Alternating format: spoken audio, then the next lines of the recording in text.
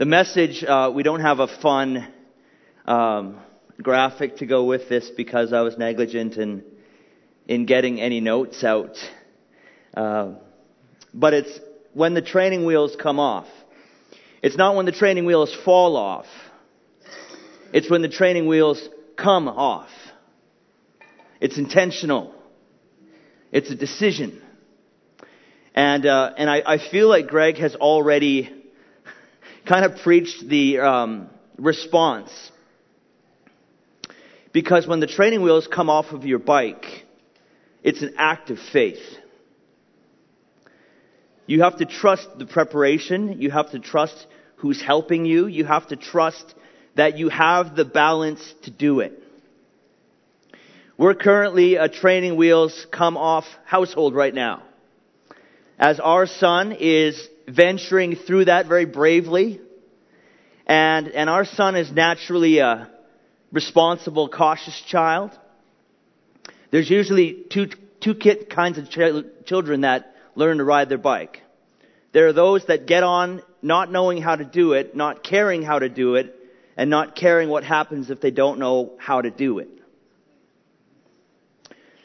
If that made any sense. And then there's the other kind of child who knows how to do it, is worried they don't know how to do it, is worried what will happen when they don't know how to do it, and yet still knows how to do it. And so Sam, being the eldest, the responsible, conscientious child, he is far more conscientious than an 8-year-old should be. He's going to be 8 next weekend, and so you can high-five him this weekend if you like. Hey? I'm not blessing him. He's not a pastor's kid anymore, so I have to still. But we're at Training Wheels home. And training wheels are tricky. Because it doesn't matter how well you know how to do it. It doesn't matter how bad you want to do it. When the training wheels come off, there are moments of uneasiness that will test each person as they try to learn it. That's just how it goes. Some kids don't care about how it feels, and some kids really care about how it feels. But it's a tricky thing. It's an unsettling thing. And here's the worst part about it. When the shaking and uneasiness comes, it doesn't matter who told you what before it, or how many times you've done it before. All of that goes out the window when the wheels start to shake and your hands feel unsteady and every part of your brain says, this is dangerous and the concrete's going to wreck my knees. And that's what I want to preach about today. Because we never grow out of that uneasiness. And life has a very effective way, when it gets difficult, to cause us to forget every bit of bedrock we knew before it. It doesn't matter how much you know this. It doesn't matter how much God has used you. How you felt the Spirit flow through you and do things and say things that you had no idea would even be helpful. It doesn't matter if you've seen amazing miracles. There is that moment of uneasiness when life starts to black all that stuff out. Is this just theory? Think about a hard time in your life. As we go to 1 Kings 19. Think about a hard time in your life and what that's done to your conscious mind. What has that done to the bedrock of your faith, your foundations? A death, a financial crisis, COVID. COVID made people crazy. Good Christians straight up crazy. You tell me if I'm not right in that after the service. But it messed everybody up. That in itself tells us when crisis happens, it screws with our head. It messes with us. The things that we hold dear, the things that we know are all under question and doubt. And what do we do when that happens? I've just entered a huge season of doubt, of concern. And I've said it before. I went into the workforce, if none of you guys know, I went into the workforce with like a banner and a sword, and I wasn't going to quit till everyone was slain. And I didn't expect any opposition. Like nothing. I just thought they're going to let me roll right in there and take over the place. And it's funny. That's not how it went. Right? The world had different plans. The enemy had different plans. And most of my emotions and thought process were doubt, anxiety, and fear as I went in there. A far cry from guns blazing, taking no prisoners, gonna raise my flag. A far cry from that. Because life comes at us, and it can really affect our faith. I want to look at 3 passages. Now, if you don't like the passages I picked, the Bible is chocked full of this exact same thing. When godly men and women get blinded by doubt and worry and crisis and fear, and they lose it, then they got to find it again. They got to go back to it. The first one is this from 1 Kings 17 to 19. Now, I'm not going to read all that. That's a lot. It is a precious, precious passage. But I just want to read kind of the tipping point for Elijah. Elijah, one of the major prophets in the Old Testament, had a miraculous, beautiful ministry, was a warrior, was a fighter, was fierce for the Lord. He had a sharp prophetic mind and boldness to speak it to kings, to scary kings. He lived with scary kings. Well, Ahab was a little spineless, but his wife was scary. 1 Kings 19, 1-4. When Ahab got home, he told Jezebel, his scary queen, everything Elijah had done. And I'll get into everything Elijah had done yet. Including the way he had killed all the prophets of Baal. So Jezebel sent this message to Elijah. May the gods strike me and even kill me if by this time tomorrow I have not killed you just as you killed them. All right, I'm going to stop right there.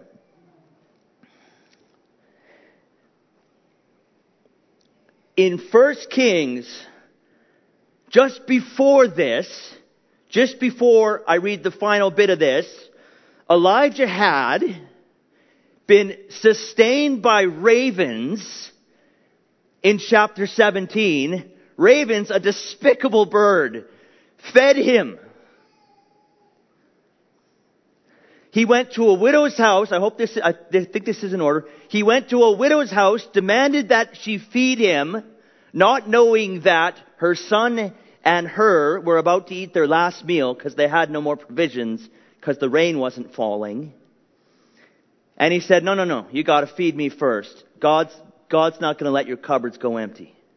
They were about to eat their last meal. And God fed them for many days. Not 2 of them, he fed 3 of them for many days. And Elijah said, you're not going to run out of goods until the rains come back. That's already crazy.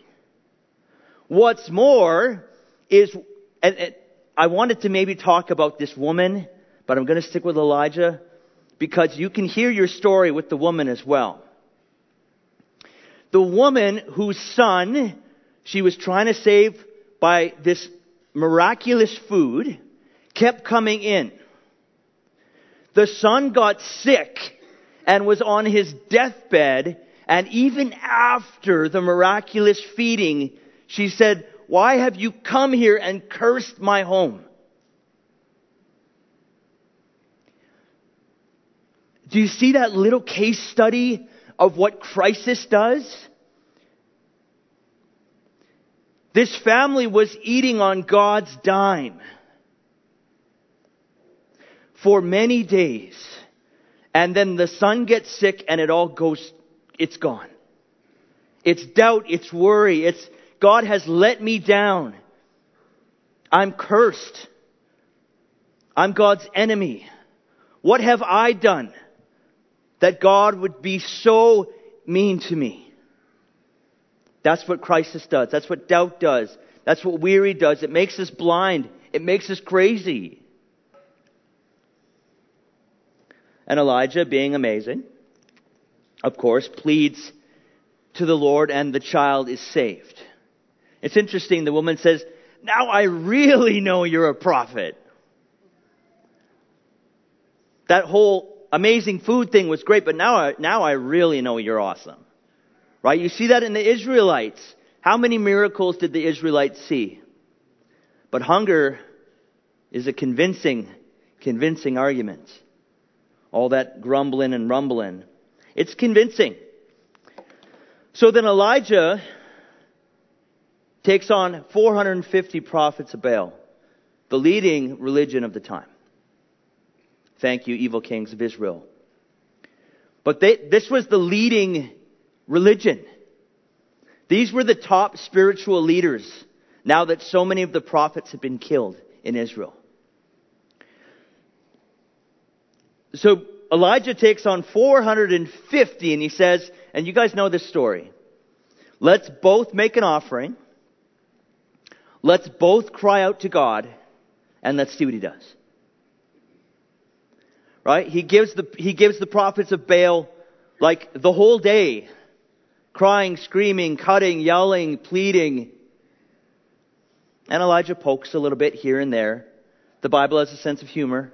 He has some solid burns in there for them. He does. And he's got no respect for Baal at all. And he prays and God consumes his offering. It even takes all the water that he poured on that's a preposterous move that Elijah would make. How much confidence and boldness do you need to have? He then thought, I'm going to kill all 450 of these prophets. It doesn't actually say if he got helpers to do it or if he just went and slayed 450 people. It's crazy. But think about that. That was just before this. He just lived in the most spiritual existence, seeing God in real time. And a woman who isn't even near him at the time says, I'm going to come kill you for killing. Even the math of that. He kills 450 prophets, but one woman, that's going to mess my faith up. Right? He was messed up. Like, Elijah was afraid and fled for his life. He went to Beersheba, a town in Judah, and he left his servant there. So maybe his servant helped with some of the slaying as well. But still. Then he went on alone into the wilderness, traveling all day. He sat under a solitary broom tree and prayed that he might die.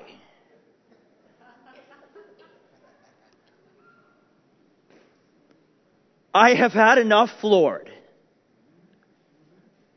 Like, it makes no sense. Like, take my life, for I am no better than my ancestors who have already died.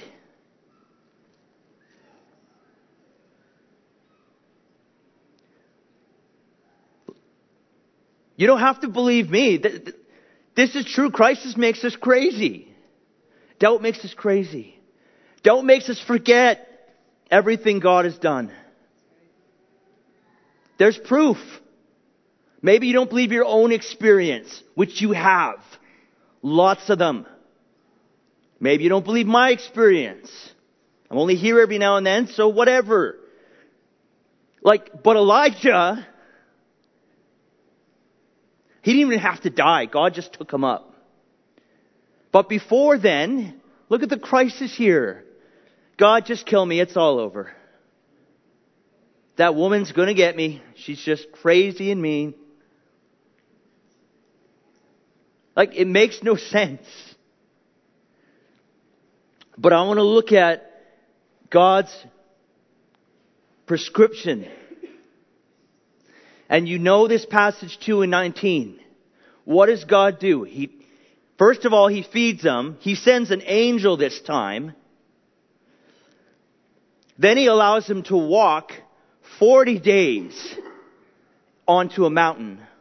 Doesn't say anything more about food or leftovers from what the angel gave them. 40 days. Then He goes into a mountain and says, get ready, I'm going to come before you. And He's not in the earthquake. He's not in the wind. He's not in the storm. He's in the quiet. You ever had God whisper to your heart?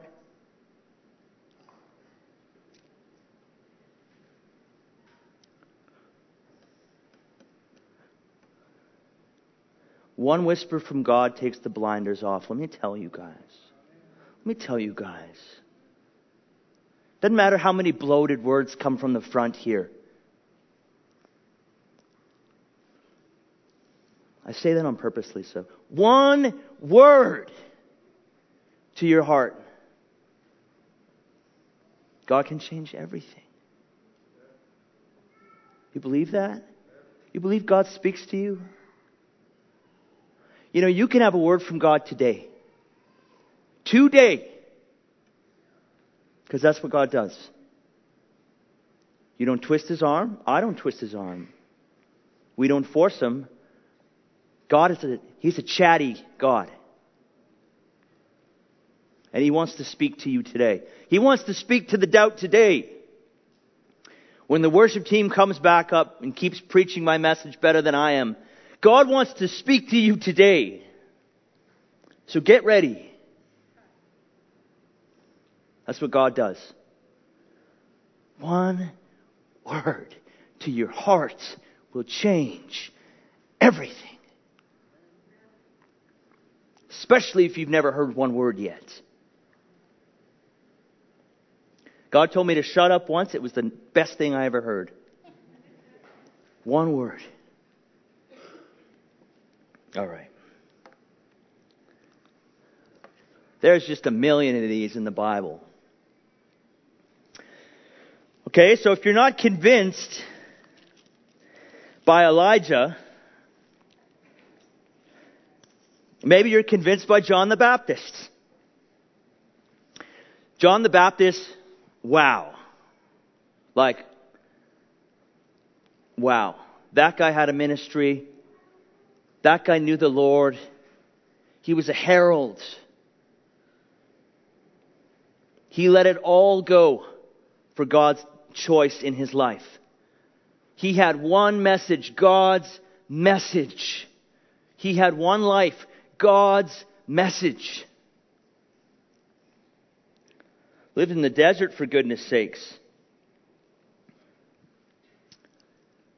Matthew 11.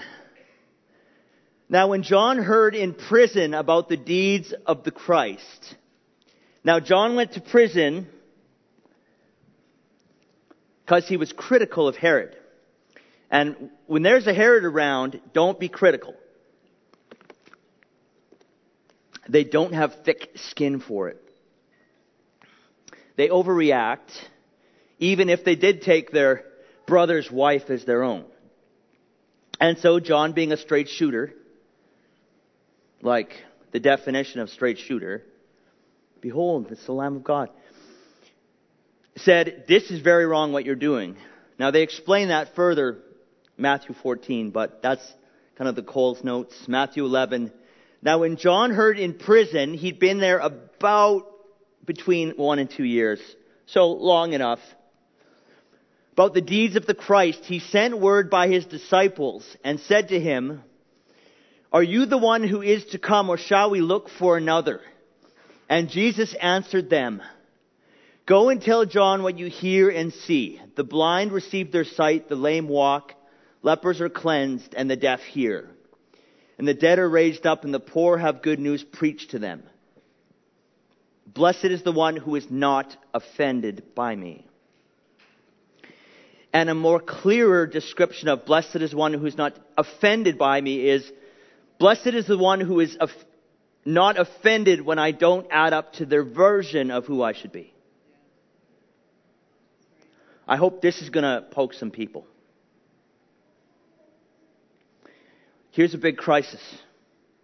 When God isn't who we expect him to be. My Savior would never, ever allow this. My Messiah would never let that happen. How could I have that child suffer so badly? How could I lose that position? How could I be under constant spiritual attack? This is not what I signed up for. I asked for 3 wishes when I rubbed that lantern, and Jesus the genie has given me none.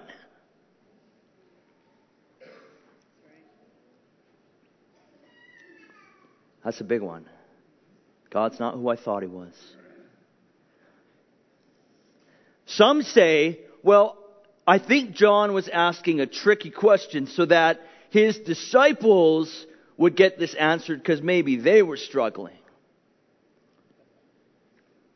It's possible. I wouldn't say it's highly possible. I wouldn't say it's highly possible. You can ask John, whenever it's your time. But give it 1,000 years once you get up off the floor. Maybe more. John in his prison, hearing the accounts of Jesus. This is John the Baptist. Was shaken by what he heard and saw. Because many Israelites weren't happy that Jesus wasn't taking names and busting Romans up and leading the conquest to get their nation back. Jesus wasn't the military leader they wanted. He was too busy being meek and humble and wonderful. And so much stronger than they thought. But when Jesus doesn't add up in our own heart, when he doesn't fulfill our expectations that we put on him, when he doesn't come through the way that we had planned it, when he doesn't know the invisible plan before we know the invisible plan that we never said to him or that we even knew needed to happen, it crushes our faith in him. And that one can be nearly impossible from coming back. Nearly. You're never going to be too far gone. But take it seriously and take account. Where has Jesus let you down? And don't let me minimalize that when I air quote it. Ultimately, theologically, he's never let us down. But our experiences are so crushing. Maybe a favorite pastor of yours just up and left. And that just, I don't know, was lightness okay there? I don't know. Take account and take stock. Like Elijah, fear can grip us. People can grip us. Experiences can grip us. Like John, we clearly see that if Jesus isn't filling what we think he should be, it really hurts us. But the prescription is here again. Jesus is saying, if you're struggling with your faith in me today, Take stock and take account to the good things I'm doing around you. Right? Being present in your situation. Breathe. Aaron Rodgers again this week. If you know who Aaron Rodgers, whatever. He's a quarterback. The fans always get upset with him because they always think his team's going to be bad. And he always tells them every year, take a breath, everybody. It's not even the preseason. Just relax. Okay? And so Jesus is saying to John, okay, let's get present here. Take a breath. Feel your feet on the ground. Unfortunately, it's a jail, but I get it, John. Feel yourself sitting on the bench or probably lying down. Feel the chains and listen to the account of me and what I'm doing. I'm healing. I'm touching. I'm preaching. I'm Messiah-ing in your presence. Let's let that stuff go for a minute. Let's let the disappointment go for a minute. And let's take stock of the good things I'm doing around you. Maybe that's you today. Maybe you're not in Elijah's camp, you're in John's camp. And again, when the band gets up and keeps preaching better than I'm preaching right now, you can come up here. You want to know a scary prayer? God, would you show me where you're at work in my life right now? Oh, that's a scary one.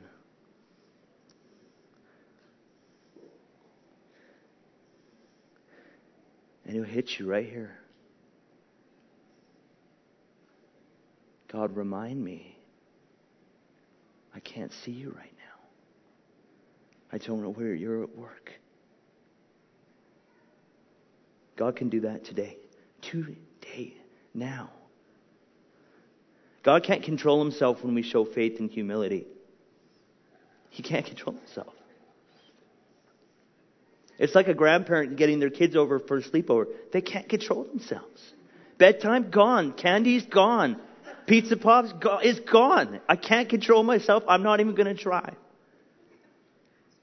When we operate with faith and humility, when we humble ourselves before the Lord, he didn't even try and control himself. That's a good place to be. One more.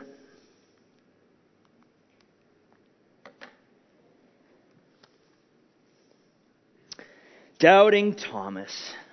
You got to be really doubting to get the name Doubting Thomas. Like when that becomes part of your name. This is from John 20:24. I don't know if you can see it. When we finally get those screens in the back, that's going to be great.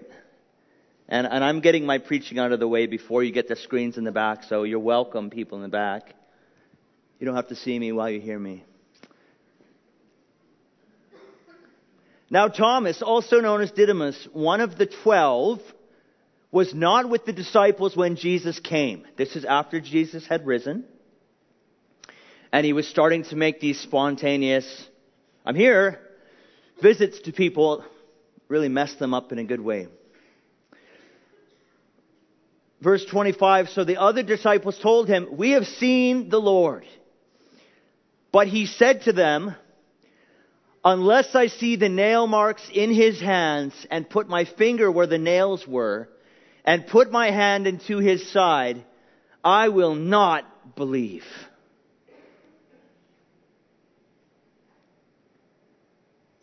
Now Thomas was privy to everything else all the other disciples were. Minus like the transfiguration where only 3 were up and a few other occasions. But he would have been in the boats. He would have been in the waves. He would have been in the feeding of the 5,000, the 4,000. He would have been in all of those miracles. He would have been at the Sermon on the Mount. He would have seen the healings. He would have seen the blind. He would have seen the hungry. He would have seen the lame. He would have seen all of that. He would have heard Jesus saying, this is what I have to do. He was privy to all of that. And the Bible doesn't say why he's refusing to believe. We all have our reasons why we refuse to believe, do we not?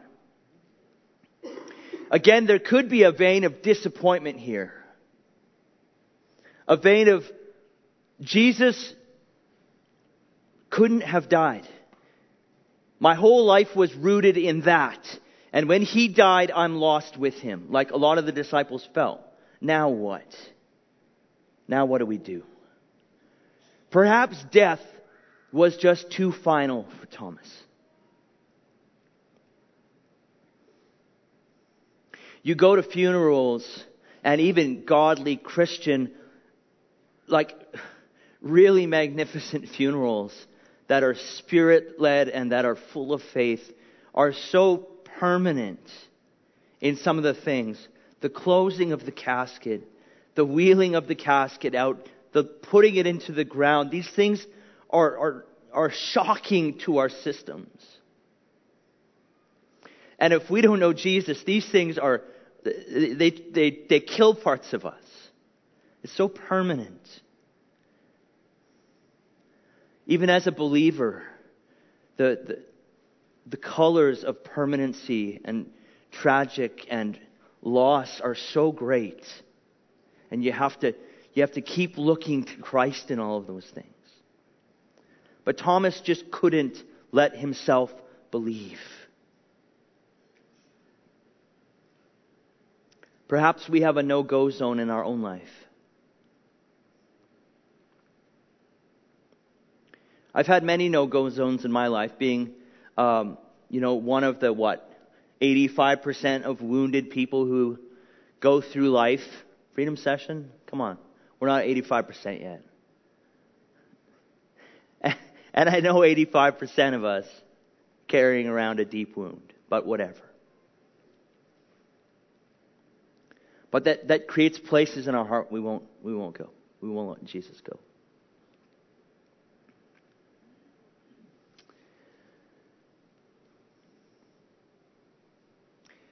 Unless I put my finger where the nails were and put my hand into his side, I will not believe. That can be called a stronghold when we make a vow to ourselves. When we say, right, shout out to Freedom Session again, but if we make a vow to ourselves, it becomes a rule we live by. And if we make an unhealthy vow to ourselves, it becomes a very unhealthy rule we live by.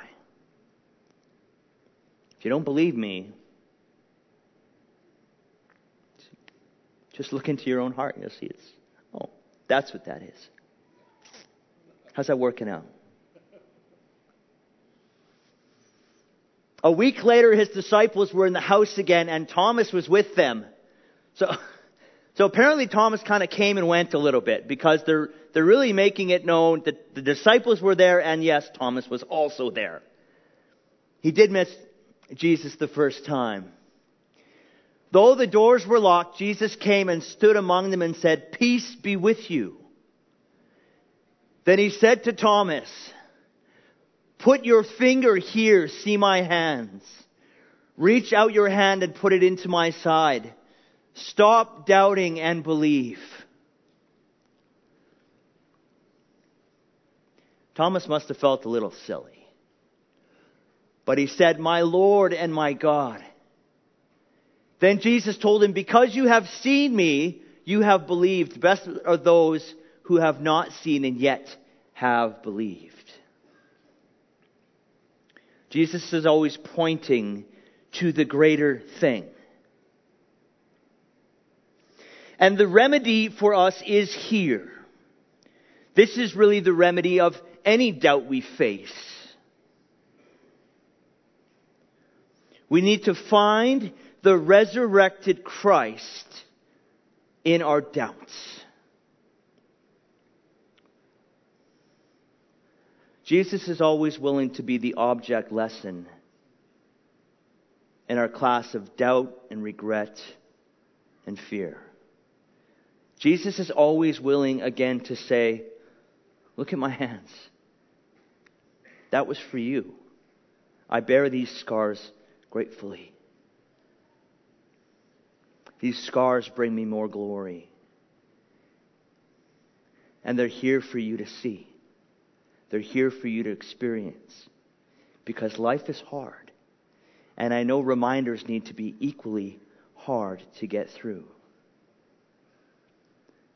The prescription for every doubt and failure we have is to find the risen Jesus, full of grace and love, full of so much power, so much compassion, ready to show you all over again.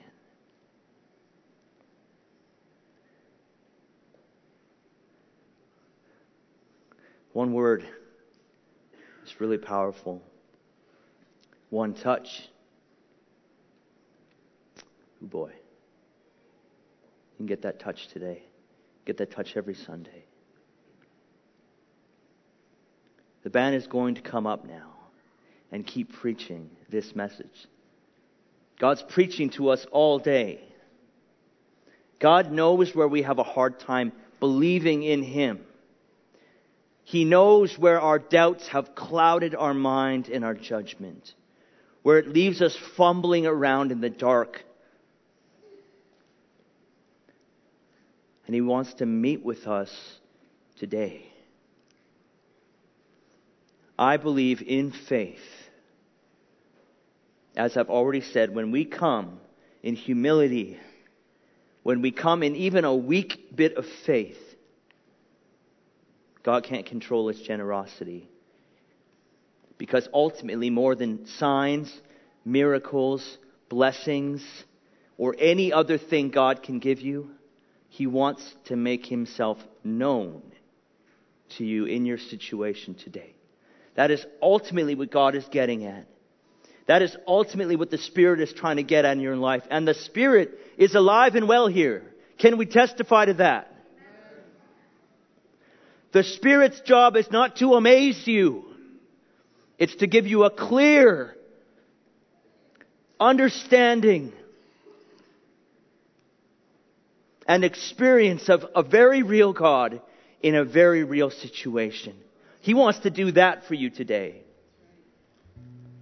If you want that today, take the opportunity. When the altar opens, God's not even going to wait till you get here, probably. God wants to make Himself known to your situation. Let's pray together. Let's stand. Let's get ready. Let's put ourselves in a position to receive.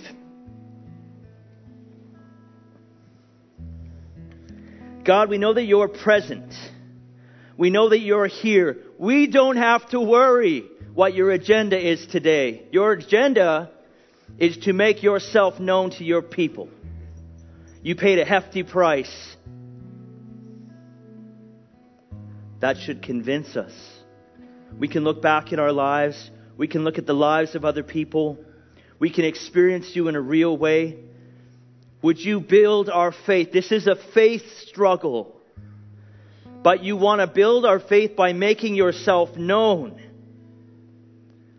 We can be bulletproof in our life if our level of faith, even against all feelings that may come, all mindsets that may come, Lord, I pray against the destructive nature of feelings and the destructive nature of strongholds and lies that we believe that our past has taught us, that our failures and negative experiences have taught us.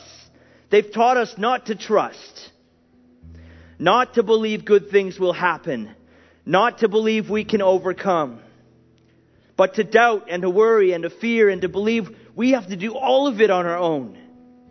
These are lies, and they keep us from falling at Your feet.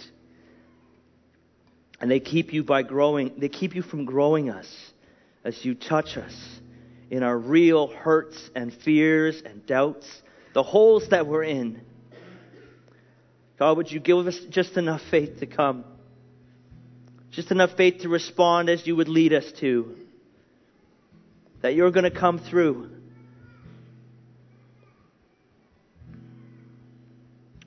This is Your mission.